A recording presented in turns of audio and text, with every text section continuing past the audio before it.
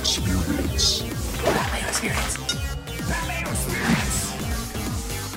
Pat Mayo Experience. Experience. Welcome to the Pat Mayo Experience presented by DraftKings. Week 10. DraftKings picks and preview, stacks, and positions. You can find the cheat sheet up on DKNation.com on Saturday morning once the full injury report is released. Also want to encourage you to subscribe to the Mayo Media Network newsletter, as you will get a full injury report and all of the best optimal plays for the week in that, along with all the game previews and all of the other notes from the week. Sub to Mayo Media Network on YouTube. We're still pushing for 30K subs. Smash the like button to the episode. And the biggest thing, play in the Pat Mayo Experience Listeners League on DraftKings. $15 to play. No rake. 3 max entry. Best tournament on DraftKings. Link is down in the description. Reserve your spot now before it is completely full. All projections and optimal percentages now provided by runthesims.com. You want to make your own lineups, do your own projections. Super easy, super customizable at runthesims.com. Use runthesims.com/mayo to get yourself a discount off that. We finally got together for the first time in years. The last time he was on my show, I think, he was probably trying to leech YouTube subs from me. Now I'm doing the opposite. Sal Vitri, what's going on, man? What's up, man? What's going on, Pat? Yeah, it's good to be back here. It's good to be back. Happy Veterans Day to the people out there right now. And way less important, but also it's National Ice Cream Sunday Day. I got a gelato shop below me, which it's a blessing and a curse. So a little bit more of a push to go there. So happy Ice Cream Sunday to you, Pat. Yeah, Veterans Day in America, Remembrance Day in Canada. I feel like November 11th is just, celebrated by the Allies worldwide. I actually have no idea what it's called in Britain, but I assume it's a thing over there as well. Probably en France as well. Let's talk DraftKings slate for this week. Main slate, obviously. So just the millionaire slate on DraftKings.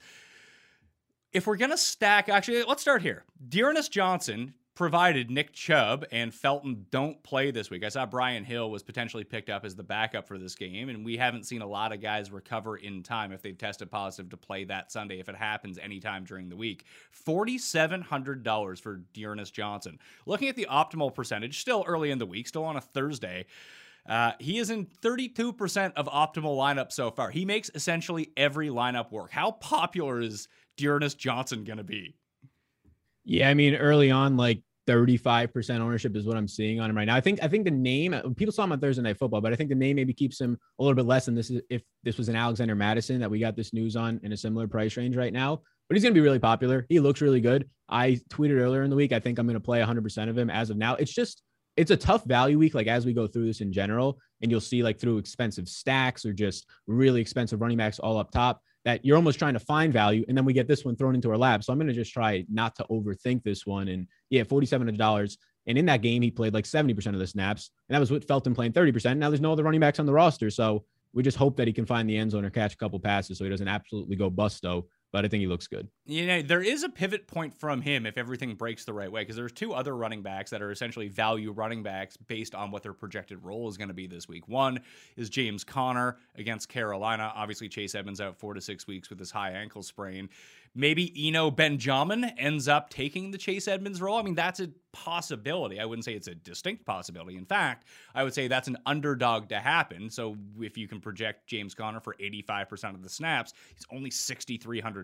Carolina's not the best matchup in the world, but it's still fine. Or if Stevenson and Damian Harris are out, which they might be, Brennan Bolden's only $4,400 in that same game with Dearness Johnson. So you could pivot off of Johnson and use Bolden, who I think is a worse play, but he's not going to be 35% owned. Or that could be like your mini correlation stack. Just play those 2 running backs, and a $4,700 running back, a $4,400 running back. What can't you do with your lineup at that point?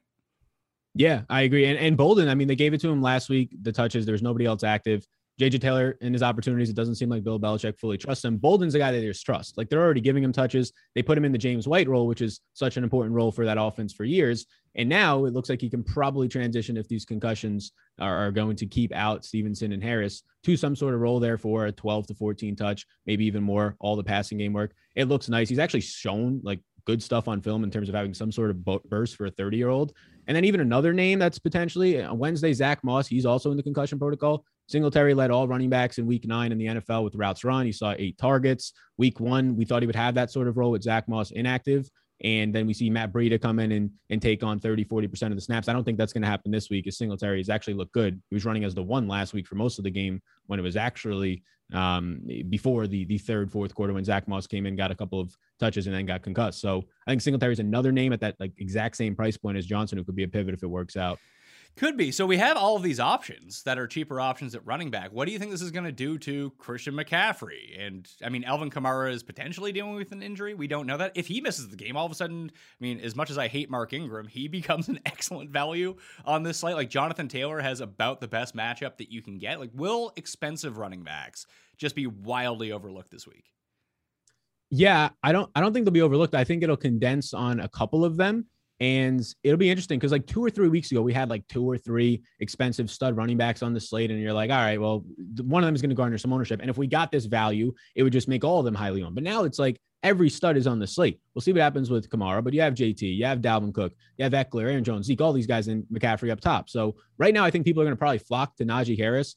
Chase Claypool's status is in doubt. Najee in general, seeing like 25 plus opportunities a game, week in and week out, even if he's not efficient, he's just getting the work, almost 7 targets per game. So people start to flock there, and he projects out nicely. That's where everybody else around him starts to become somewhat of a leverage. And yeah, I mean, McCaffrey's going to be my first priority. I mean, the guy was like quote unquote limited, and he had 18 touches for over 100 yards total. And in a bad week, it doesn't matter who his quarterback is, what the game environment is. He's great. We all know that. And he's always 9,000 plus, and he's not that this week. So McCaffrey plus Dearness Johnson seems like an obvious way to start a lot of people's lineups this week. But right now, early on Thursday, it seems like people are flocking more to like the Najee Harris range than going all the way up to McCaffrey, flocking more to the Devontae Adams range at wide receiver than going all the way up to McCaffrey. So I lean McCaffrey, especially, I mean, if he just stays 15% less owned somewhere in there, that's where I'm going to lean. We also have an interesting development as well with this Dalvin Cook situation where I have no idea what's going on with this. He's suing, his ex-girlfriend is suing him.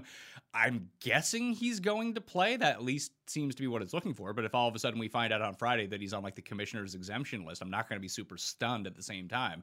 Then you have Madison all of a sudden, who gets the Chargers, who are brutal against the run. Or this might just, if Cook ends up playing, it might just keep people off Cook anyway, because they don't want that uncertainty in what's a later game on the slate. Like, he might be like the perfect late swap this week if he ends up active, but I can see that killing his ownership. Yeah, I think that Cook is going to be, I think the Minnesota guys in general look like good leverages already, like a wide receiver too, but Cook looks great. Just based on pricing, he's sandwiched, assuming he plays. You have McCaffrey up top, people always going to go there. You have Najee, who I think is going to soak up a lot of ownership just based on the security in him and looks like a good play. Just sandwiched right in between there is Kamara, dealing with some murkiness, but also Dalvin Cook in that whole entire pricing range. And Cook, very quietly, if you take out the games where he's banged up or limited, I mean, this guy's also seeing 25 opportunities per game. He's right up there with Najee Harris in terms of how much usage he's actually getting. So if Najee's going to come in, let's say 16, 18% owned, and Cook is with this status, with whatever's going on with himself and based on the pricing, if he's 8 to 10% owned, I like Dalvin Cook a lot, especially because when you start to look at stacks, that's a decent game to stack up, and he's a nice run back option for leverage. Well, let's try to figure out what are the best game stacks. We've been doing this at the top of the show, but I want to address those value running backs to begin with.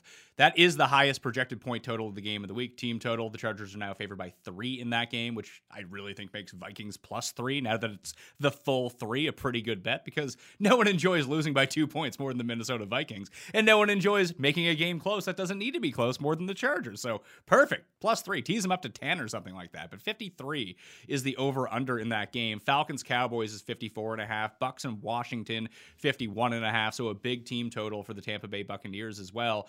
But the highest optimal quarterback this week is Josh Allen against the Jets, because their team total is super high as well. It's down from 13.5 to 11, 47.5. The Jets defense is just bad, but the Bills have looked like ass the past few weeks. Do you think that people will go to this Bills stack? Because if Zach Moss does sit, I'm not entirely convinced it's going to be like, you know what, we're going to give Devin Singletary 20 carries. It just seems like more passing for the Bills, and Dawson Knox is probably going to be back. The difficult part with the Bills is, who do you stack with them?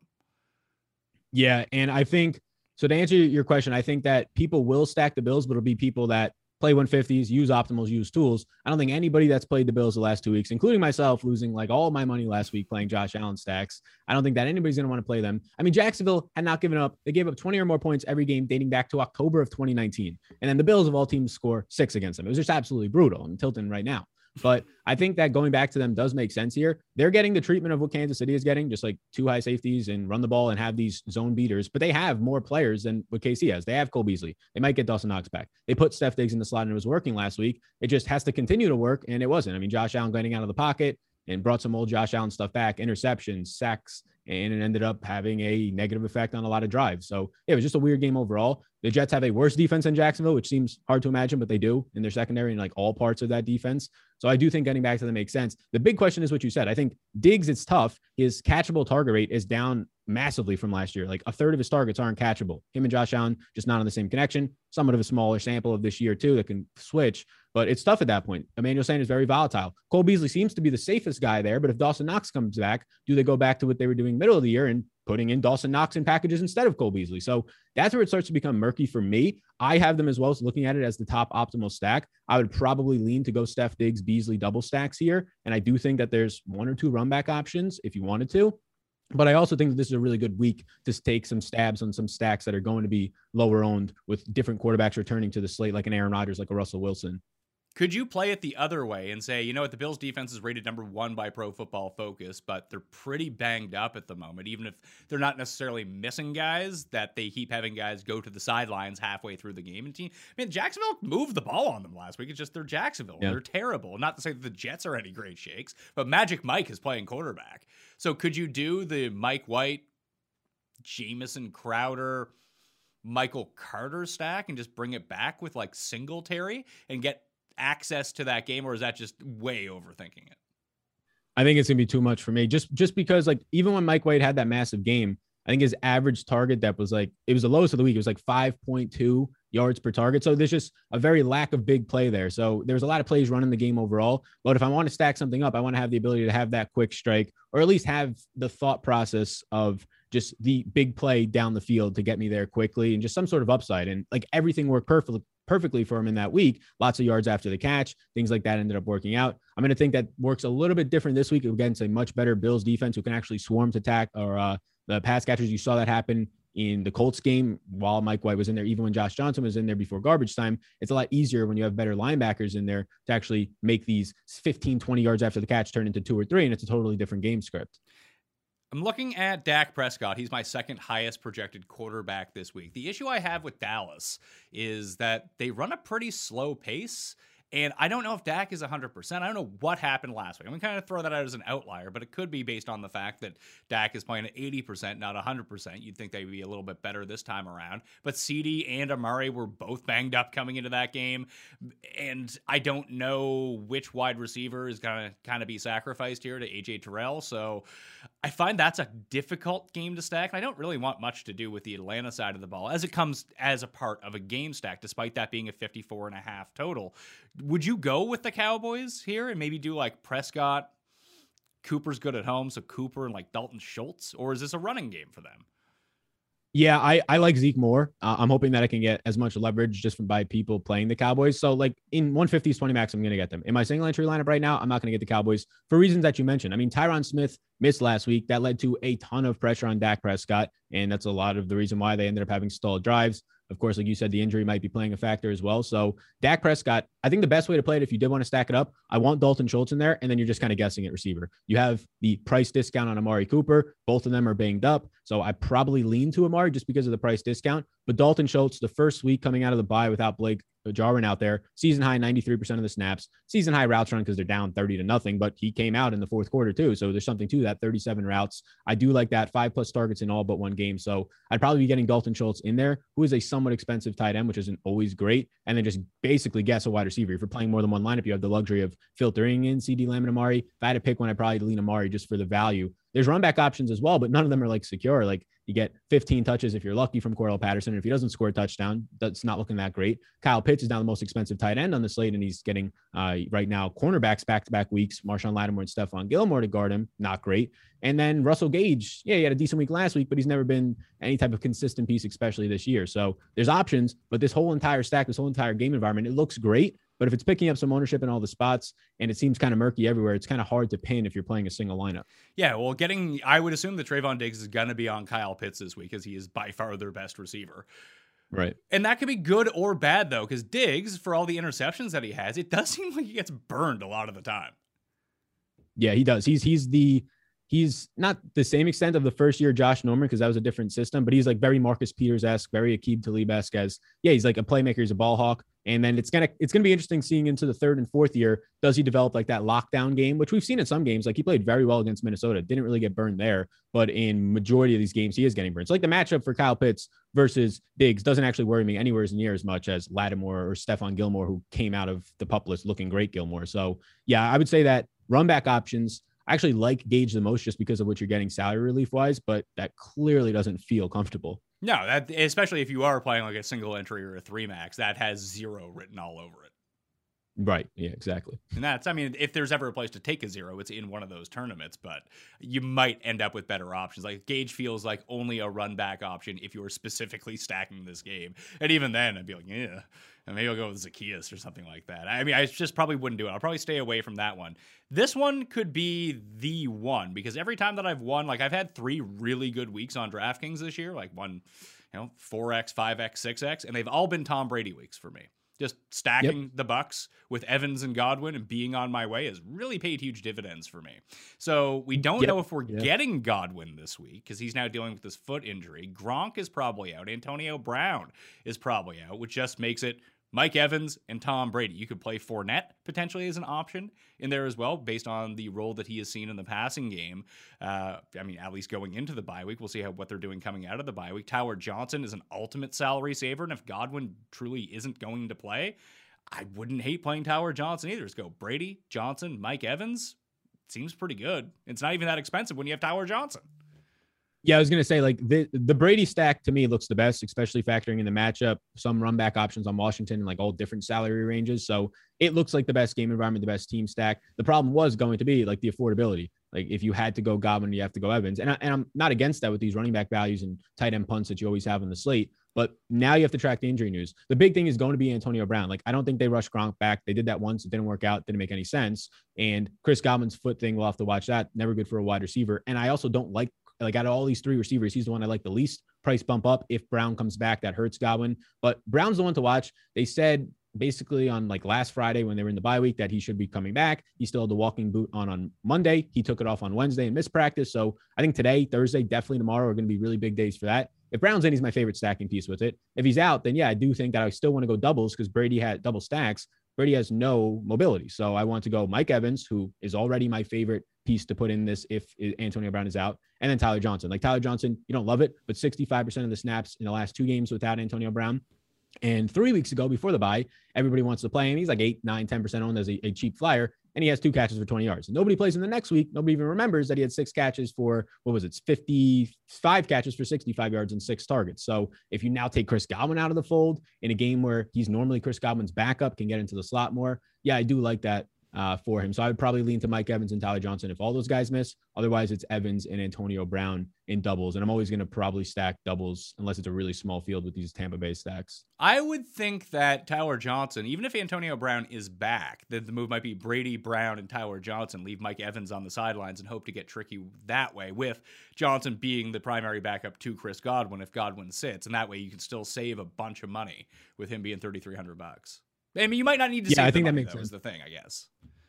Yeah, I think we'll figure out with these running backs throughout the week, but I think that's probably where it comes down to. And if you wanted to pivot, like those wide receivers, Tyler Johnson's going to be $1,500 cheaper than a Dearness Johnson. And at that point, you're basically just hoping that he outscores him. And if he outscores him, you're getting insane leverage because it's going to go to Tom Brady and the whole stack looks nice. So yeah, I mean, basically what you're hoping for there is a touchdown to get an ultimate leverage on it. So I don't hate it. I don't hate it, especially because he's attached to Tom Brady, who's going to throw 40 times and he's going to throw 8 times in the red zone in this game.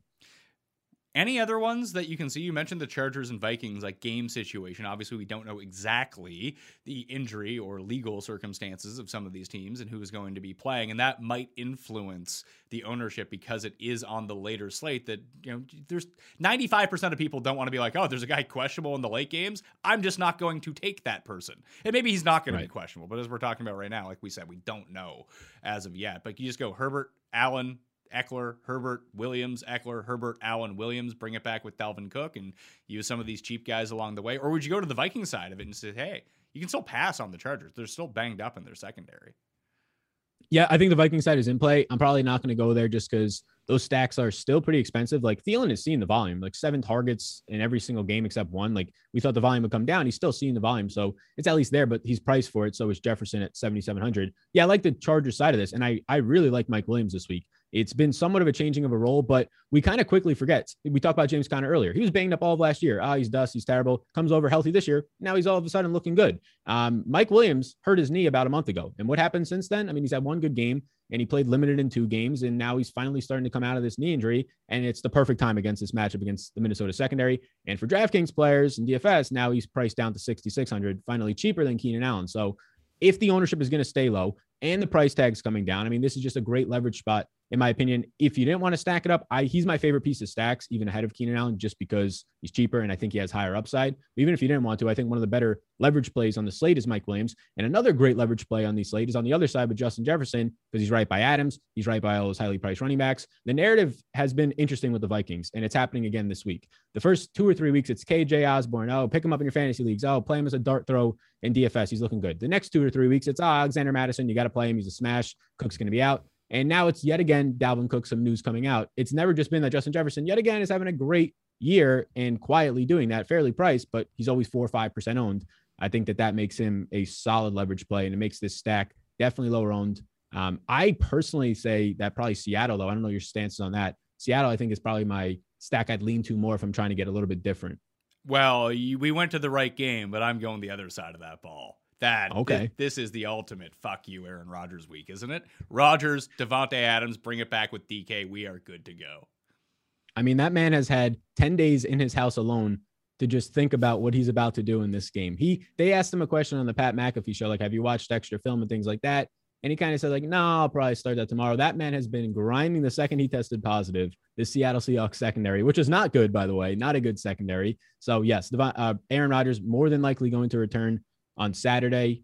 Basically just comes down to what his conditioning is looking like. The symptoms apparently are gone. So yeah, we'll see. I like the Russell Wilson side for a couple of reasons. I am concerned Chris Carson's off the IR. They don't know if he's going to play this week. I'm hoping he doesn't, because this game can be very slow paced on both sides. These are 2 slow paced teams so far in the year. But if Carson's not in there, slight underdogs with a nice team total, that usually bodes well for the underdog. And especially when you have a good quarterback like Russell Wilson, we rarely ever get Russell Wilson, DK Metcalf, and Tyler Lockett in the 6K range. And now they're all 3 in the 6K range this week. So I think it's almost like a price down from what Tampa Bay is, in terms of you get these elite players still a little bit priced down, not as many passing attempts, but we're going to keep hoping that Russell Wilson efficiency can get us there. So yeah, I like all the stacks here. I like double stacks. If I single stacked it, it would be DK with Adams on the run back. It's just very similar to Justin Jefferson. DK Metcalf going to be 8% owned this week against a secondary without Jair Alexander, without their first round pick, Eric Stokes, who's potentially not going to play, got hurt last week. It's Kevin King and Rasul Douglas, a journeyman back there for the Packers. And that's going to bode really well for Metcalf and Lockett.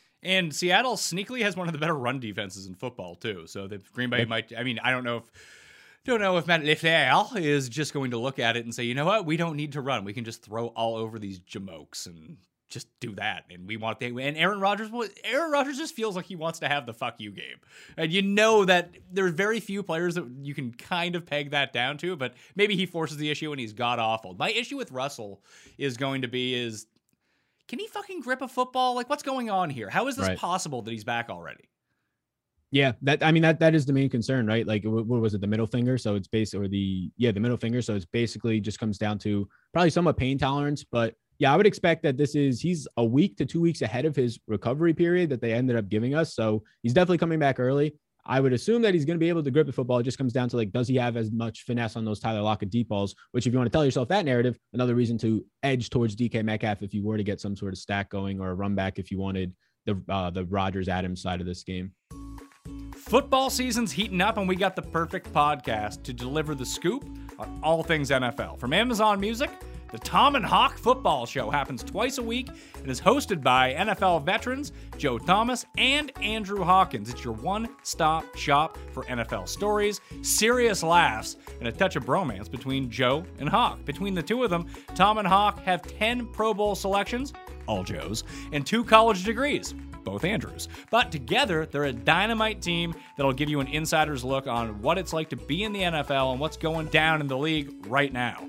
Pro football is basically a soap opera with too many storylines to keep up. Thankfully, Tom and Hawk will keep you up to speed each week on what's happening in America's favorite sport. So put on your team's favorite jersey and get ready for some smash mouth football because it's Tom and Hawk time. And I can personally attest to you that Tom and Hawk were on the Pat Mayo Experience when I did the show on Radio Row in 2017, 2018 when they were first starting off, and they already had that awesome chemistry then. The show that I listened to every Monday and Wednesday actually only gets better with time, so I suggest that everyone go check it out now. Listen to the Tom and Hawk Football Show every Monday and Wednesday on Amazon Music or wherever you get your podcasts. Are there any like solo QBs you would think that you would potentially use? Like the two that I could think of would be like PJ Walker starting in place of Sam Darnold. He's $5,000. That's not bad if you just wanted to completely punt that position, which I don't think that you need to do this week. What if like Taysom Hill gets named the starter against the Titans? That seems like a great situation, and I don't think you would want to stack him with anyone. Yeah, I wouldn't want to stack him with anyone. That would be like very contest specific. If I was playing like some small field single entry 3-max, I would consider Taysom Hill. Otherwise, I wouldn't. Like, I just would want more correlation in like a larger field. Even if it's like a 5,000 person tournament, I probably still would go away. That's more so like a 500, 200 person field, just hoping that correlation doesn't matter as much to try and beat more people ahead of you if you're talking game theory wise. And all you need from Taysom Hill is like an 18 to 20 spot. And you go from there on the savings that you have, especially in a week where we're going to have some savings at running back. But outside of that, there's still not a lot of savings at wide receiver that's secure at all. And other than Dearness Johnson right now, there's not much savings at running back. So let's talk solo running backs. We went over Dearness Johnson. He's a play. Brendan Bolden, Devin Singletary, based on the right injury news, become plays down in that region as well. James Conner at $6,300. I think we've narrowed down where the savings running backs are going to be. We've talked briefly about these expensive guys as the one-offs. I'm kind of with you that Najee is likely going to be the one that people gravitate towards $7,900. Can't fault anyone for that one. It's here's 30 touches against Detroit. Let's go. And I don't think the Claypool is going to play here. So that just makes way too much sense. You had mentioned Ezekiel Elliott at $7,000. I don't know what I want to do up here. Like I'm such a slut for McCaffrey every time that he's in. That's just like, yeah, I'll roll the dice that he gets 20 touches this week, and that'll be good enough to beat everyone. His biggest issue is just like he's going to have the 3 touchdown games, but I feel like out of all the elite quarterbacks that we've dealt with over time, that he just scores fewer touchdowns than everyone else for the amount of opportunities that he gets. Like no one loves getting stuffed from the 3-yard line outside of Nick Chubb more than Christian McCaffrey does on the ground. Like and this could be completely off base. It's just from watching him play. It just feels like he gets stuffed all the time. Yeah, I mean, it's like the last, 2 years we've had like 5 or 6 games of this, and he just hasn't scored as many touchdowns as his massive year before that when it was like every single week he was scoring 1 to 3 touchdowns and burying me when I wouldn't play him at $10,000. And the nice thing is we don't have to play him at $10,000, and everybody doesn't want to play him this week. So I do think it's a lot of, just him being injured and him not being out there as much. He was literally limited last week and he got 18 touches. Like they're not keeping Chuba Hubbard involved. They're not going to do it. I don't care if it's PJ Walker back there. We had the Will Greer days of him still putting up 30 bombs when his team scored 3 points against the Falcons. Like it just doesn't matter who's in there. So if this, like right now I see 8% ownership, it's early in the week. If that's going to be 8% ownership on Christian McCaffrey, and he's now going to see his normal role of 24, 25 opportunities. I mean, the guy was seeing 30 opportunities a game the first 2 games of the season, and he was absolutely smashing without the touchdowns. So, yeah, he's going to be that guy that I go to up there. Like, Jonathan Taylor just looks like such a solid play. The price point's fair for what he's doing, but the ownership's there. The price is there. I mean, 10.5-point favorite. Everything looks nice. But for $300 more, I can get McCaffrey at lower ownership this week. It's just hard right now not to go there. Even if it was similar ownership, I still go there. So, yeah. Out of all these guys above 7K, I'm going to go to all the way up top to Christian McCaffrey right now. Zeke would be that other guy, like you mentioned, that I would trend towards, just 20 opportunities per game. Nice environment overall. In 3 quarters last week, in the worst possible game environment, down 30, still scored 13 fantasy points. He's just very involved in both the receiving game and the red zone, and those are the things that you want from a running back. What are we doing with Kamara? He didn't practice on Wednesday. Obviously, we'll have to check the injury report because if Kamara doesn't play, Mark Ingram's $4,500 against a pretty pitiful Titans run defense. But if Kamara is in, like no one was going to use him anyway. And now with this injury news, no one's going to use him at all. Like if you're projecting McCaffrey for 8% ownership, what's Kamara's ownership percentage? Like 2%? Yeah, like right now, like 4 or 5%. I had it at 8% yesterday, and I'm going to update it today. It's probably going to be like 4 or 5% based on this news. It's tough with Kamara, though, because you had Tony Jones hurt earlier in the year. Kamara was seeing these massive workloads. Jameis was in there, so 2 positives, right? Now Jameis is down, And you have Mark Ingram back there who knows the offense. And Ingram's played, 29% of the snaps and 26% of the snaps, the highest for a backup in this backfield since. He had 14 touches alone last week, which, again, that Kamara injury might have sustained in the game leads to that. But I do think that Ingram's going to be in there for 30% of the snaps. Even if Kamara plays, maybe they say, all right, let's give him 35, 40% of the snaps. It just makes him look a lot worse. Like, he's not this same $8,200 running back we were getting 3 weeks ago when it was a totally different quarterback and they had no backup back there. Like, he was playing 85% of the snaps, similar to a Najee Harris role. So it's tough for me to want to go there relative to Dalvin Cook's 25 opportunities a game, Najee, McCaffrey, these 25 opportunity a game running backs, if I can only give Kamara at this point like 18 opportunities. Well, if you can pick the right week, that means there is one running back who I'll probably end up going to be one of the better leverage, I think, running backs of the week. It's $6,800. Jamal Williams still isn't practicing with his thigh injury. And it seems to be like good week, amazing week, like mediocre week for DeAndre Swift. And people will see Pittsburgh's defense. They won't want to play anyone on the Lions against him. But if Jamal Williams is out again, I know that doesn't mean that DeAndre Swift is going to get 85% of the snaps. But if he gets like 75% of the snaps against the Steelers, that could be like 12 catches in this game. Yeah, I think that Swift in this range in general, whether it's like James Robinson's in this range if he plays, Fournette to an extent, the fact that people are going to pay down at running back in one spot and then pay up to those guys that we were just talking about, it's going to leave this middle range of the 6K range, parts of the 5K range, just completely barren with like 4 or 5% less than that ownership guys. And yeah, Swift is, I mean, you know the recipe here. They're going to get down in this game. You're hoping for some targets. The dude's leading the NFL in targets per game for running backs at 7.1 per game. And now if Jamal Williams is banged up, possibly doesn't play, then everybody's going to probably jump towards Swift. But if he's just banged up and limited, that's probably the perfect situation to get more carries on the ground. I think that it's an interesting week because if indeed that's the format, get Dearness Johnson, pay up for one of those other running backs, then the only way you're getting to Swift a lot of the times is in a flex spot, which you're then rivaling him against a lot of decent wide receiver plays, which I don't normally do, but that is a way to naturally get different this week playing a running back in the flex because everybody's going to go Dearness, pay up for one spot, load up on the wide receivers. So I think you get leverage in a couple of different ways, not only on the running backs, but on your overall lineup. I think that you're going to see that the 3 running backs is the more common build this week because of all the value that's available. I think it'll be interesting to watch just because in general, like stacking, if it's going, I guess smaller field and large field will be a little bit different. Yeah, large field will probably be 3 running back builds. I'm just trying to think of, like, if Godwin's out, Tower Johnson's 33, Claypool's probably going to be out, James Washington is $3,500. Those would strike me as probably the 2 like cheap receivers that if people didn't want to use a second cheap running back for value, it would be one of those guys in people's rosters. Yeah, I think that's one way. There's like MBS on the 2. That's one way that people will go. Or if you just have the cheap defense, cheap tight end, one of those running backs, and then the mid range, like you got Deontay Johnson at 6,800. You have a couple of these other running backs like a James Conner and some of the other ones in the 6K range. I think you could see more mid range builds with the stars and scrubs up top, and then you kind of have this anchored lineup of 1 star, 1 scrub, and then just it really depends on your stack, but basically mid range after that. So if we just talk about one-off wide receivers, I mean, you mentioned Deontay Johnson. I don't see how you don't play him this week. Like, even though he's going to be overwhelming chalk if Claypool sits, I don't think I would play James Washington because they might use Ray McLeod. And who, Lord knows with the Steelers, they might have some guy on the practice squad who's the next Emmanuel Sanders or Mike Wallace or Antonio Brown. It's like, oh, this guy's just great. And we don't even know who he is because the Steelers have done that. Well, what's that? Yeah, his name's preseason stud Anthony Johnson. That's his name. There we go. So Anthony Johnson, he's probably 3K this week if he gets activated, and he's all of a sudden he's in there like, who the hell is this guy? And then all your teams are screwed. But Deontay Johnson could realistically have, like, in terms of a projection, how many receptions do you have him projected for this week? Deontay Johnson this week? Yeah, I currently have him for 7.4 receptions. Is that with Claypool in or out? That is right now with Claypool. That's with Claypool in. But so my fantasy point projection is updated for Claypool out, and that's at 20.6 fantasy points. Like, that's outrageous. That's such a steal at $6,800, and everyone is going to play it. Which, frankly, like Dearness Johnson, maybe you do. Although, I guess with the Dearness Johnson thing, like there is always that overarching narrative that Belichick will take away what you do best, and what the Browns do best is, regardless of who it is, it's running the ball. So maybe they just sell out to stop the run, and Dearness Johnson sucks. Like there's.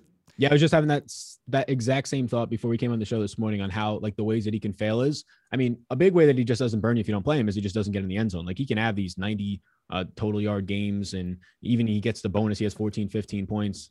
Fine if you played him, not terrible if you didn't play him. You're just kind of avoiding the touchdown.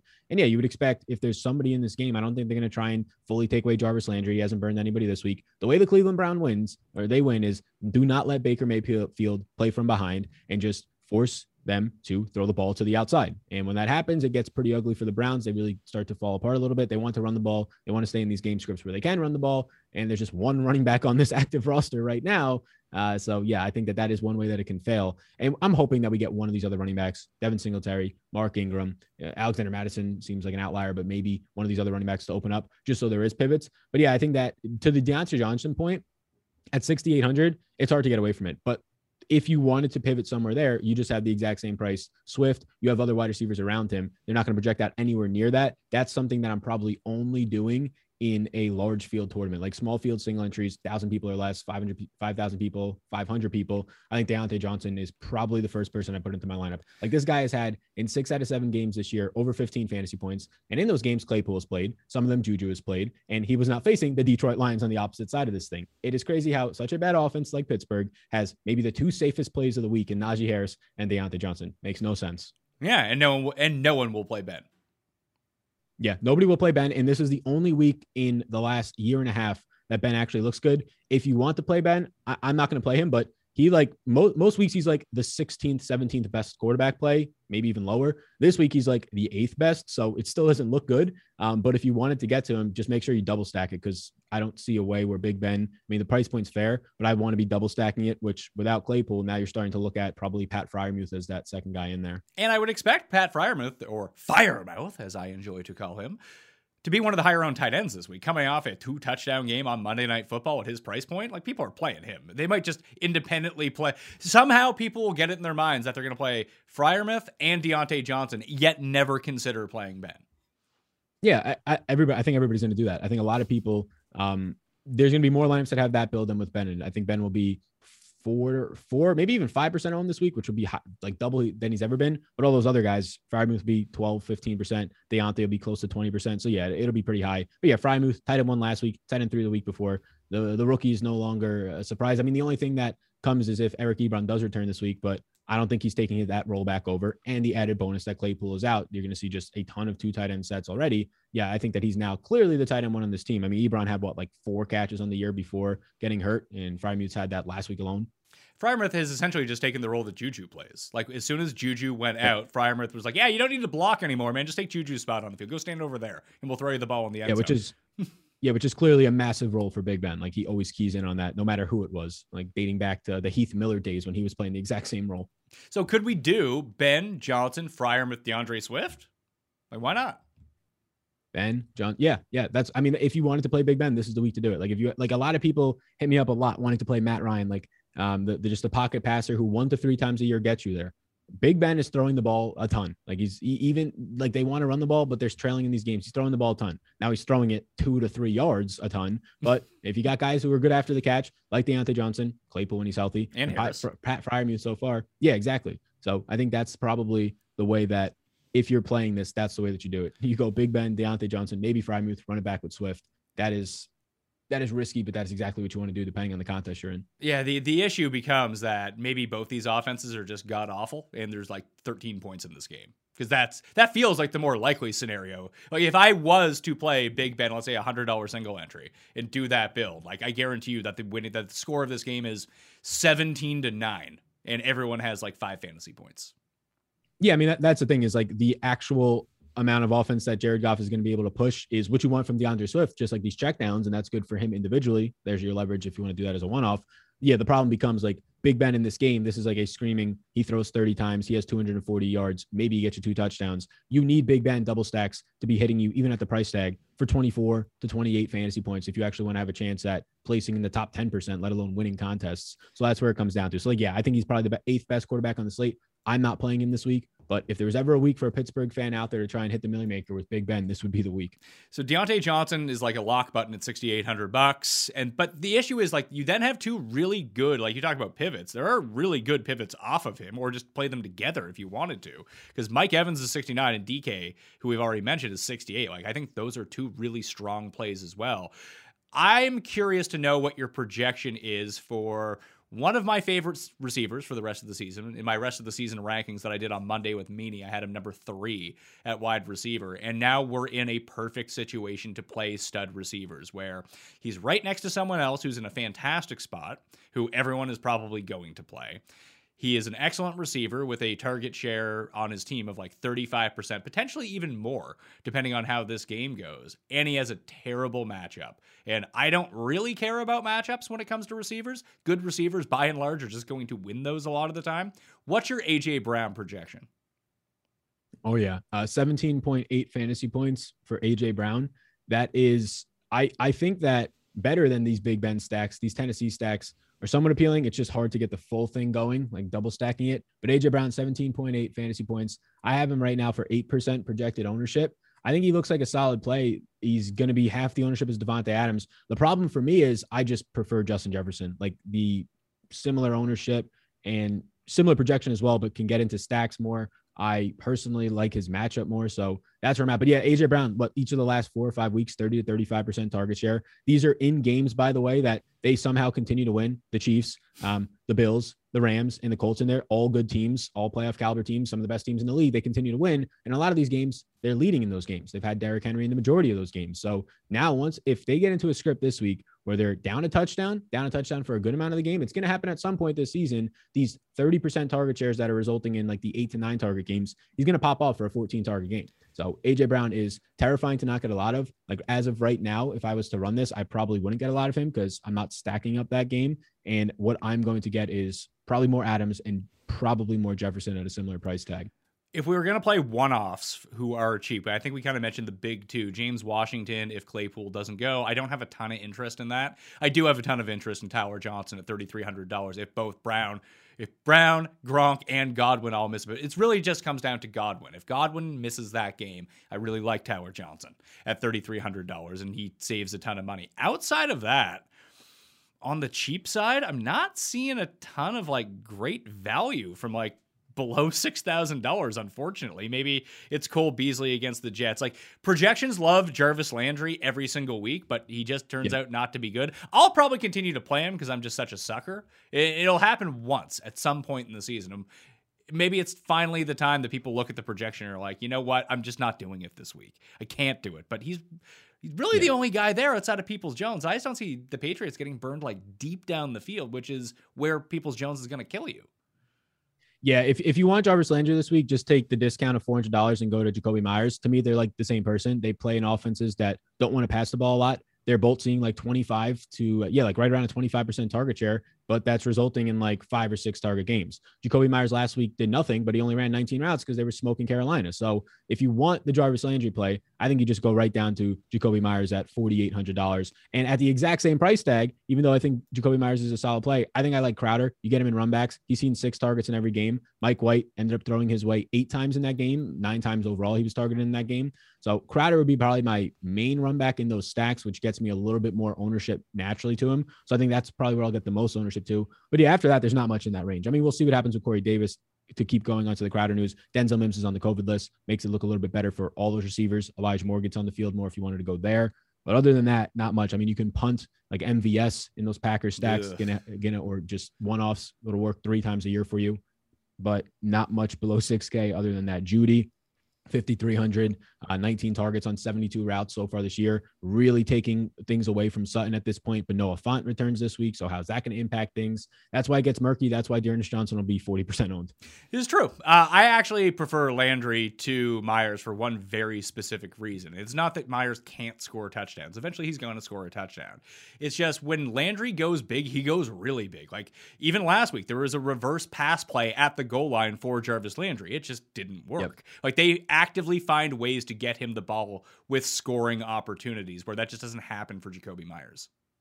Yeah, and he's just a better wide receiver. Like he's a better talent in general. His offense, I would assume, is going to, in the red zone, use him more than Jacoby Myers is used just from historical. I mean, I think Myers has now 6 red zone targets in 9 games, which is fair. It just only resulted in 1 touchdown called back. But the other thing with Landry, it's similar to how last year ended for him. Yeah, he has one game where he's getting the receiving work, the receiving touchdown. Then he has a passing touchdown game. Then he has a rushing touchdown game. So he is involved in like so many different avenues And then the obvious thing that Odell's not there anymore. So even more concentrated on the middle of the field where Landry will be, and the tight ends have just been non-existent. So it's kind of his playground. Yeah, I'm using the player comparison tool on Run the Sims right now and just looking at the two graphs between the two guys of Jacoby Myers versus Jarvis Landry. Like, the actual range of outcomes for Jarvis Landry is so wide. It's such a flat curve. Like, he could... Listen, if you need someone to score you 10 points in this game, the answer is Jacoby Myers. But if you need someone to score you 35 points in this game, the answer is Jarvis Landry. That's why I would lean with Jarvis Landry. It's just more of the time he scores 3 points. Do you lean Landry over Judy for $100 less? Yeah, I don't have any sort of read on that Philly-Denver game. Like, again, that's one that could be a legit shootout or be 10-7. Yeah, I mean, I think it's going to be very run heavy unless one team has to start passing. And I would like Judy a good amount this week, but Noah Fant coming back, I think actually matters for what Judy's been doing in the middle of the field. I mean, Alberto has been nice. He's been okay. He's a really good backup, but Noah Fant is much better at getting open in the middle of the field. And I think that hurts this 28% target rate that you've been seeing from Judy. Yeah, I mean, the target rate is great, but you also have to factor in that this is still Teddy Bridgewater throwing the ball. Like, if it was Patrick Mahomes and not Teddy Bridgewater, like, oh yeah, with 5 options, maybe I can try to pick the best one and get lucky. And maybe this is the Judy week, although all I've seen on the internet this week is how bad Cortland Sutton is when Judy plays, which obviously means Cortland Sutton's going to score 3 touchdowns. And yeah, of course. It always ends up working that way. I played him last week like a moron. Yes. Stupid. Yes, I played him last week. I played him not in my single entry, but I played him in a 3-max lineup last week. And I mean, the other thing with that is like Jerry Judy's playing in the slot. Tim Patrick is clearly on the outside. Sutton's clearly on the outside. So you're paying $5,300 for a really good route runner in Jerry Judy, but Cole Beasley's $4,800. Jarvis Landry is a little bit cheaper. Like, if we're going to pay for these slot receivers who don't get downfield usage, he's just not getting that. You might as well pay for a cheaper one who's in a better offense, like a Cole Beasley. Who could we get here? I mean, Landry will also be super low owned because Dearness Johnson is right there, and no one's going to play Landry and Dearness Johnson in the same lineup. Right. And that might put some ownership onto Myers, too, because when people go down to 4,700, they're like, oh, Myers and Dearness Johnson. There's a mini correlation. Perfect. We can be on our way. So I do like Landry in that spot. Pittman, I don't know if is going to get overlooked or not just because of his price point, where people will find $500 to play Deontay Johnson, I think. And then it starts becoming a bit too pricey. But he's also in a really fantastic spot. I don't know if I can quite get there, though. When you're searching online for that stuff that you don't want others knowing about? Well, I know most of you are probably thinking, why don't you just use incognito mode? But let me tell you something. Incognito mode does not actually hide your activity. It doesn't matter what mode you use or how many times you clear your browsing history. Your internet service provider can still see every single website you've ever visited. That's why, even when I'm at home, I never go online without using ExpressVPN. It doesn't matter who your service provider is. ISPs in the United States can legally sell your information to ad companies. ExpressVPN is an app that reroutes your internet connection through their secure services so your ISP can't see the sites that you visit. ExpressVPN also keeps all of your information secure by encrypting 100% of your data with the most powerful encryption available. Most of the time, I don't even realize I have ExpressVPN on. It runs seamlessly in the background, and it's so easy to use. All you got to do is tap one button, and you're protected. ExpressVPN is available on all your devices, phones, computers, even your smart TV. So there's no excuse for you not to be using it. Protect your online activity today with the VPN rated #1 by CNET. Visit my exclusive link, expressvpn.com/mayo, and you can get an extra 3 months free on a 1-year package. That's expressvpn.com/mayo. expressvpn.com/mayo to learn more. Let's take a break because I need to tell you about a brand new HeadGum podcast called The History of Heat, presented by StockX. The hilarious Yasser and Isaiah Lester are brothers and comedic writers who love everything that's considered heat. If you're wondering what heat is, well, heat is what's cool, whether it's sneakers, art, skate decks, streetwear, or even video games. Every episode, Yasser and Isaiah are joined by guests like Langston Kerman, Vashti Kola, Steve Barrett, to name a few, to discuss and share never-before heard stories about some of the most hype and influential brands. They'll talk about everything from Nike to Marvel to Supreme to Crocs and Travis Scott collabs. Powered by real-time data and insights from StockX, the global marketplace for authentic current culture products, History of Heat dissects the past, present, and future of all things Heat. If you're a fan of our show, be on the lookout for their episode on nostalgia, which takes a step back into Yasser and Isaiah's favorite sneakers from the past and how re-releases have influenced our lives today, featuring comedian Langston Kerman. So, subscribe to the History of Heat podcast on Spotify, Apple Podcasts, Stitcher, or wherever you listen to podcasts, and be on the lookout for new episodes every Thursday. Tight ends. If the tight ends aren't a part of your stack, what are we doing here? We mentioned Schultz, but he's $5K. Freiermuth's $3,900. That seems like the logical one. Or do people just keep riding Tarzan Dan Arnold at $3,500? Yeah, I mean, if you're not, the stacks make it so much easier to put them in. If you're not doing that, yeah, I mean, the guys that I have as yeses right now is Pat Freiermuth and Dan Arnold. I think that Dan Arnold will actually be lower owned than he should be because of Pat Freiermuth. He's seeing 7.5 targets per game in his 4 full games, only 1 target less than Jamal Agnew of all people for the team lead during that time. So yeah, I think Dan Arnold is actually a very secure play. 10 or more fantasy points in 3 out of the 4 games. The problem is, like, is there upside on it? But based on the volume, I think that there is. And also the matchup, I think that there is, the way that the Colts will play the tight end position. But I do want to see what happens with this Dawson Knox thing. It's tough because I always just keep punting tight end, and it just keeps working for, like, you get, it's 8 to 12 fantasy points, and it's fine at the price point in the 3K range. But Dawson Knox, I do think, is interesting because at $4,500, he'll be putting the middle of the field a good amount more. And I do think they're going to have to start using that middle of the field. It's a copycat league. I expect the Jets to play 2 safeties, which means attack the middle of the field. And if Dawson Knox is back in this game, you had Tommy Sweeney the last couple of weeks, 33 routes last week, doing absolutely nothing. Why? Because he's Tommy Sweeney. Like, Dawson Knox is going to get open. He's going to have some red zone usage, and it doesn't have to be in a stack. It's nice if it is, but I think that's a one-off spot with his murky status. If he is indeed active, I think you probably find yourself with a 2% Dawson Knox on your hands, who has massive weeks. You saw 3-4 in a row and red zone upside in that offense. I like that. I like that a lot. He is a bit pricey, but I think I'm okay with that. Yes. That absolutely just squashes his ownership. The other options, I think, if you're going to punt, you could use, Troutman is starting to look like the player that people thought that he was going to be in July, and he's only $3,000 against Tennessee. I don't love that. You have both Tampa guys. If everyone's injured on Tampa, OJ Howard and Cameron Brate are both $2,700. That's not the end of the world. That's probably it. Mercedes Lewis at the min against Seattle, if he's the only tight end on Green Bay's roster. Yeah, I don't know how much he'll use. Like, they just love Lewis as a run blocker. Like, he gets every single play, every single game. It's the same thing. It's basically like Spider 2 wide banana. Mercedes Lewis gets a 15-yard catch and run and goes crazy. But that's basically like his usage. I think that Trotman at 3K, it almost seems pricey. Like, he's getting these targets now, but they're not downfield. They're like 5 yards. They're gonna have to get the touchdown or bust, which is fine. But it's not like he's dirt cheap.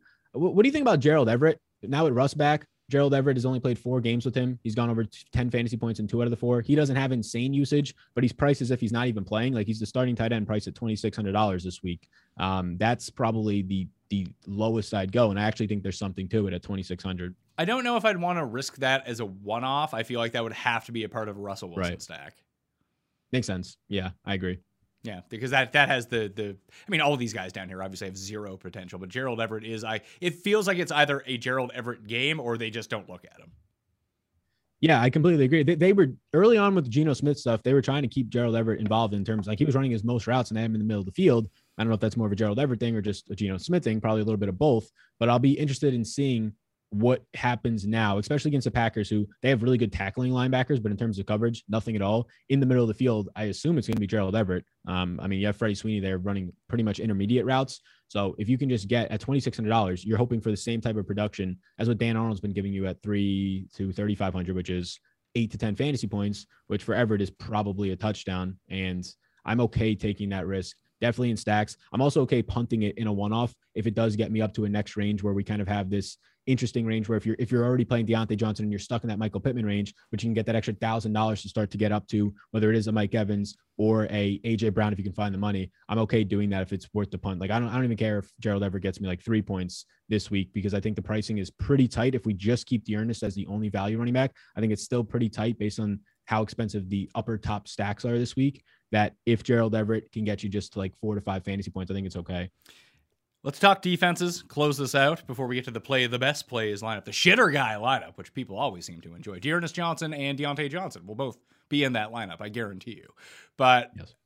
Saints at 31, Packers at 29, I think are the two that I would go with. And the Packers play is mainly just a hedge against Russell Wilson not being right. Plus, their offensive line is god-awful. That it just might be Russ, if the finger is not 100%, now he's running for his life, might try to make a bad decision, especially if Green Bay is pressing them on the other side of the ball. So I don't mind that one. And where the Packers are favored and the Seahawks are underdogs in this game, you would expect a lot of pass attempts against. I just feel like the Titans are going to figure out pretty quickly that they can't run on the Saints, that they will have to go to the air. And Tennessee's pass blocking, at least, is just pretty horrendous as well. So those are the two in the mid-range. From the bottom, it's really tough to find like a plausible make a case for punt defense this week. I guess the one I would go to would be Chargers, maybe.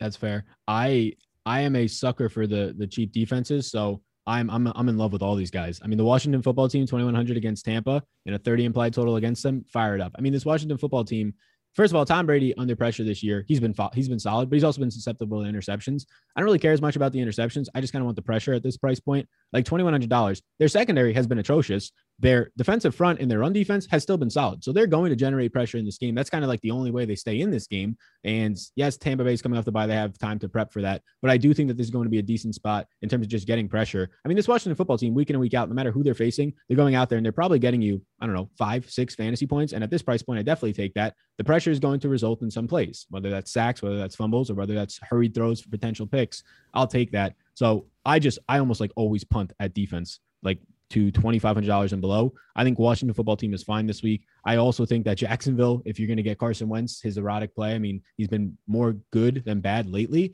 but that can completely unravel at any point. Jacksonville maybe coming off of the momentum of finally keeping a team below 20 points last week, keeping up to 6. You get Jacksonville at 2,200, football team at 2,100 right away. Like I don't even scroll. I don't even know what's above 3,500, like the most expensive defenses. I'll just go to the bottom most of the time. I tried to do that too. It's just I found a very tough time making like a pretty good pass rush. I mean, Washington, you're right. The pass rush is still there, but that doesn't seem to be generating anything for them because Tom Brady can just throw a lob ball and then no one is there to cover it. It's like they have like, instead of having ghost runners on first when you're playing baseball as kids, they just have like ghost DBs. Like there's no one standing there. It's like, oh, great. Now this is just an 80-yard touchdown for the other team, no matter how much they pass. And Tampa's a great team theoretically to go at because they pass so much over expectation anyway. That seems like kind of a perfect mix. But you have to remember, too, that the Tampa Bay offensive line pass blocking-wise, very, very good. Yes. Panthers, maybe if we get Colt McCoy again, and just it was 1 week, and all of a sudden everyone's off of Carolina, but Carolina still has not a good pass rush, a decent pass rush, but their secondary actually looks really good now that Gilmore's there. Yeah, I think that's probably the main way I would go there. Yeah, it's interesting. Like Gilmore replaces J.C. Horn, who got hurt earlier in the year, and some of the stuff that was having success the first 3 weeks of the season is now having success. We'll see if they can get Brian Burns back in this game. I don't really know his status after the heel hook that Mac Jones placed on him last week, just vicious. But yeah, like usually you see a Pittsburgh's team down here and their opponent, $2,300. Literally, if it's any team other than the Detroit Lions, you have some sort of faith in that. I couldn't even tell you a player that plays in the secondary for the Detroit Lions. I couldn't even tell you one of their wide receivers. Like this is just a awful team. Shout out Detroit. Hopefully you get something going for you guys. But yeah, this is a pretty gross bottom. I would go Washington football team. Otherwise around that 27, like Browns, Eagles, 27, 28. But at that point I'm looking at it and I'm like, those guys can get me 6 or 7. Why not just go with the Washington football team, roll the dice here?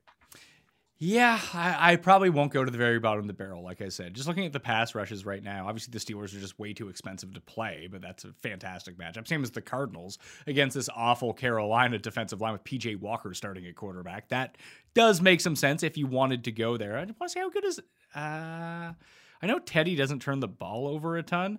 I guess their offensive line is all right, but the Eagles' pass rush is, I mean, I've been playing the Eagles. They've been pretty good over the course of the past few weeks. Dallas is probably too expensive, but if their pass rush is fine. What about Atlanta if Tyron Smith misses this game, or are they just going to run the ball too much?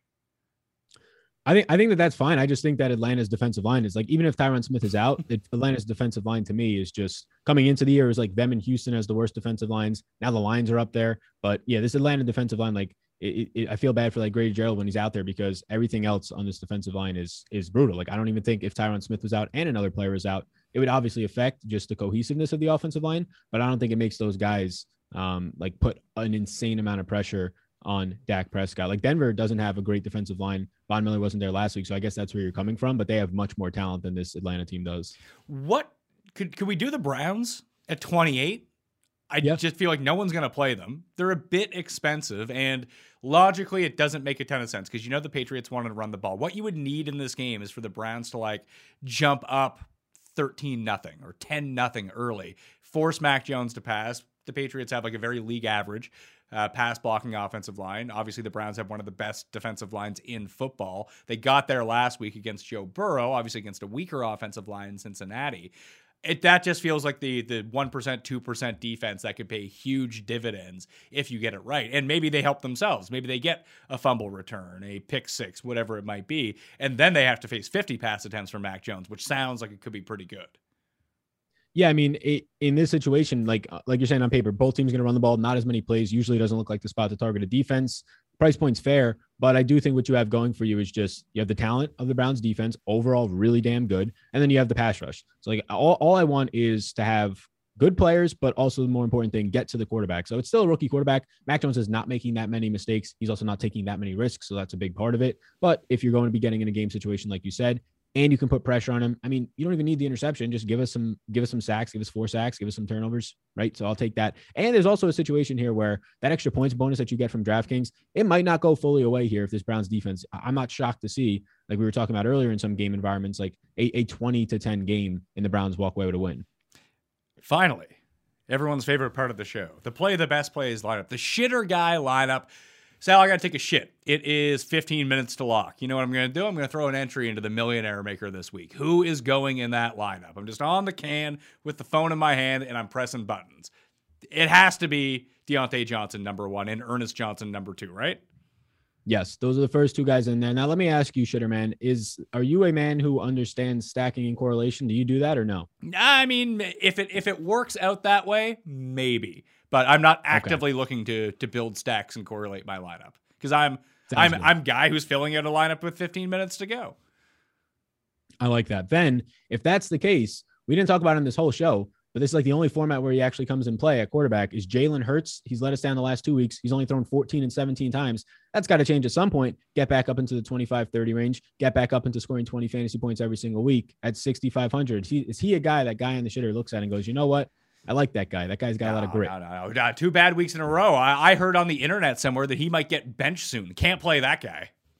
Okay. So if that's not him, then what about the man last week who won slates? He won it last week for everybody. Why not win it again for me this week? And oh, look who's coming to town. A team that continues to give up a ton of points to the opposing defense. DraftKings shows us as the 31st worst defense right now. Justin Herbert, quarterback. Yeah, let's do it. Justin Herbert, quarterback. He's in. So that gives us Herbert, Deontay Johnson, D'Ernest Johnson as the start. We have 5,200 left. Who's the chalk tight end? Is it Freiermuth?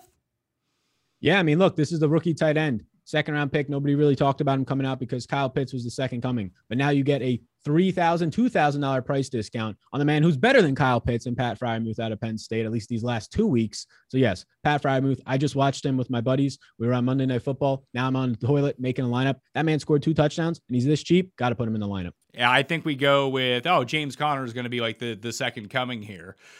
And obviously, I like the Steelers. Shitter guy probably doesn't want to play 3 Steelers in his lineup and use Najee Harris. So James Conner makes a lot of sense here at $6,300. That keeps us around $5,200 as well. Now we need to start saving some money. Because what do we do with our other 2 wide receiver spots and our flex position? Like, where are we saving the money there? Yeah, I think that, yes, James Conner, great. He scored 40 points last week. The leads the NFL in touchdowns, fellow shitter guy. I don't know if you knew that one, but yes, I would say other wide receiver spots that we can go to here. We need to start saving some money, like you're saying. So we start to slide down a little bit, right? We start to slide down and we start to hit this range of guys where, okay, I've heard this guy's name before. He was all up in the news during the offseason of, vaccination status, not hating it, all this stuff. And then he deletes his Twitter and he's all of a sudden great. And now the narrative is if you don't have Twitter, you're a great player. So after having 11 targets in each of his past 3 games on average, I'm going to go to Cole Beasley because the New York Jets just stink. They absolutely stink. And even in a game last week where he ended up having Cole Beasley or his team not play well, Cole Beasley still comes out of there and he does something good for you. He's the only guy on this team I trust right now as a shitter guy. I'm going to take Cole Beasley here at 5,200. Okay, Cole Beasley. He's in at 5,200. That means we have $5,300 left. Now shitter guy's looking, it's like, well, I don't even know how much I can afford at flex or wide receiver. Maybe I should pick a defense and figure that out next. Shitter guy's not necessarily going to punt at defense. He's just going to take the most logical defense for almost any price point because, hey, even a $3,500 Buccaneers team, it's $3,500. That's way less than the receivers and the potential flex plays that I have left. So where do you think, who's the cheapest logical defense that shitter guy can go to this week? I think that the cheapest logical defense, if I'm looking at this for the first time and just scrolling down, I'm probably thinking that it's the Browns defense at $2,800 against Mac Jones. I know the Browns defense. I know that guy, Myles Garrett, hit a guy in the head with a helmet one time and that he's really mean. I know this Browns defense in general generates a lot of pressure. They're always talking about how good their defense is, their offensive line, defensive line. I think that the Browns defense at $2,800 against a rookie quarterback with a low scoring game. Yeah, I'll take that. So that gives us $6,500 now for a wide receiver and a flex spot. That means we can afford. Do we just take Mike Evans? Because it feels like with all these other injuries, he's the one guy who's not injured. Yes, I think there's two spots where shitter guy's going here. I think he's going to go balanced, and you get the touchdowns. Mike Evans, this guy loves catching touchdowns. He's great. Man, every single year, 1,000+ yards. We love this guy. Or I think we look at it and go, Christian McCaffrey, he's a fantasy pick, number 1 overall every single year. He's finally healthy. Last week he had 100+ yards and nobody even knew it. He's just doing whatever he wants out there. If I play him, I have $4,600 left, and maybe we start to roam around there. So where's shitter guy leaning? Is he leaning to pay up and then go cheap, or is he trying to get to 2 value guys or mid range? I don't know if there's I would say yes, get up to McCaffrey, get up to one of these stud running backs, or get up to Devontae Adams, whoever it might be. If there was someone there is someone down there. Let's see if this works. I was going to say Mike Evans, but let's say we use Devontae Adams instead. Put in Devontae Adams, $5,100 left for a flex. That gives us, who are the running backs down here? Like I heard, Jordan Howard scores touchdowns every single week. He's $4,900. Adrian Peterson, week 2, although Saints defense is never really anything that we want to go with. It's probably Devin Singletary, or I was actually thinking Brandon Bolden, if that was going to be the case, although playing a running back against my defense isn't the optimal move, I suppose. But I think you could get to Devontae Adams, or not, based on a bad week, and get up to even Christian McCaffrey, like you said. Do you think Christian McCaffrey or Jonathan Taylor will be more popular this week? I think by the end of the week, it'll be McCaffrey, but close, like a 14 to 12%, like that type of close. Because if we take one of those running backs, the issue becomes, is there a $4,000 receiver that shitter guy would go to? And I don't know if there is. There's none. Like AJ Green would be at that price range, but he's coming off of COVID, might not have Kyler Murray. That doesn't feel great anyways. Then it's like other guys in the Cardinals, like Rondell Moore. There's really none unless you're just going to completely punt to like MVS. So we might not be able to afford McCaffrey, unfortunately, because shitter guy doesn't know any of these names. Like, who the hell is Jamal Agnew? I'm not going to play any of those guys. So what we could do is play Pittman as the third receiver at 63. Then that gives us $6,700 for a flex, which puts Thielen, Cordero Patterson, Mike Williams, Tyler Lockett all back into play. That's a bit of a dead range, but it's not terrible either. The other one we could do is just play Evans and Fournette together. I like Evans and Fournette, but I'm going to go Pittman. And then, look, I would be going Mike Williams here, but shitter guy is probably smarter than me. Adam Thielen just scores touchdowns every week. He sees 7+ targets a week. We're going to be going with Adam Thielen this week. He's the only guy on this team. Look, he's Dalvin Cook, weird stuff going on. KJ Osborne's falling off for us. Justin Jefferson scored 2 points against the Cowboys. Every single week I can trust Adam Thielen. Shitter guy's putting him in, leaving no money on the table like a true shitter guy. There we are. True shitter guy does like to use all $50,000 of his salary. Justin Herbert, Dearness Johnson, James Conner, Deontay Johnson, Cole Beasley, Michael Pittman, Pat Freiermuth, Adam Thielen, and the Browns defense at $2,800. What the other thing you could do here is, if you actually want to play a lineup that looks somewhat like this, is pay down at Browns defense. If you got rid of Browns defense and you found $2,500 and below, you could turn Herbert into Brady, you could turn Pittman into Evans, and you could turn Thielen into Leonard Fournette and play a actually Brady double stack that way. Go full on Washington football team Tampa stack and go Washington football team defense as your run back there. Yeah, so Brady throws 3 pick sixes and then throws the rest of the touchdowns to everyone else. Easy game is how we're gonna do it. Easy game. Take the clip right now and put it up. Easy game. Sal, thanks for being on, man. I appreciate it. Yeah, big fun. I like this. This segment, the shitter guy segment at the end is good. This is good stuff you got here. I like that. Yeah, well, so sometimes you have to reinvent yourself once every 9.5 years or so. When I get to the 10-year anniversary this time next year, we'll see how it goes. But tell everyone, if they're unfamiliar with you, where they can find you and just convert my audience into your audience. Yeah, there we go. I appreciate that. Yeah, Sal Vetri at Sal Vetri DFS on Twitter. Everything else will link up from there. Do videos on YouTube, translates to a podcast, but you can find it all on Twitter. And yeah, check it out there. Yeah, play in the Listeners League league this week. The link is in the description. Sub to the channel, sub to runthesims.com/mayo, sub to the newsletter. Lots of places where you can sub. And spoiler alert, you should do them all. Be a good move. It would help me out a ton. Smash a like on the way out as well. Thank you all for watching. I'm Pat Mayo. I'll see you next time. Fat Mayo Experience! Experience!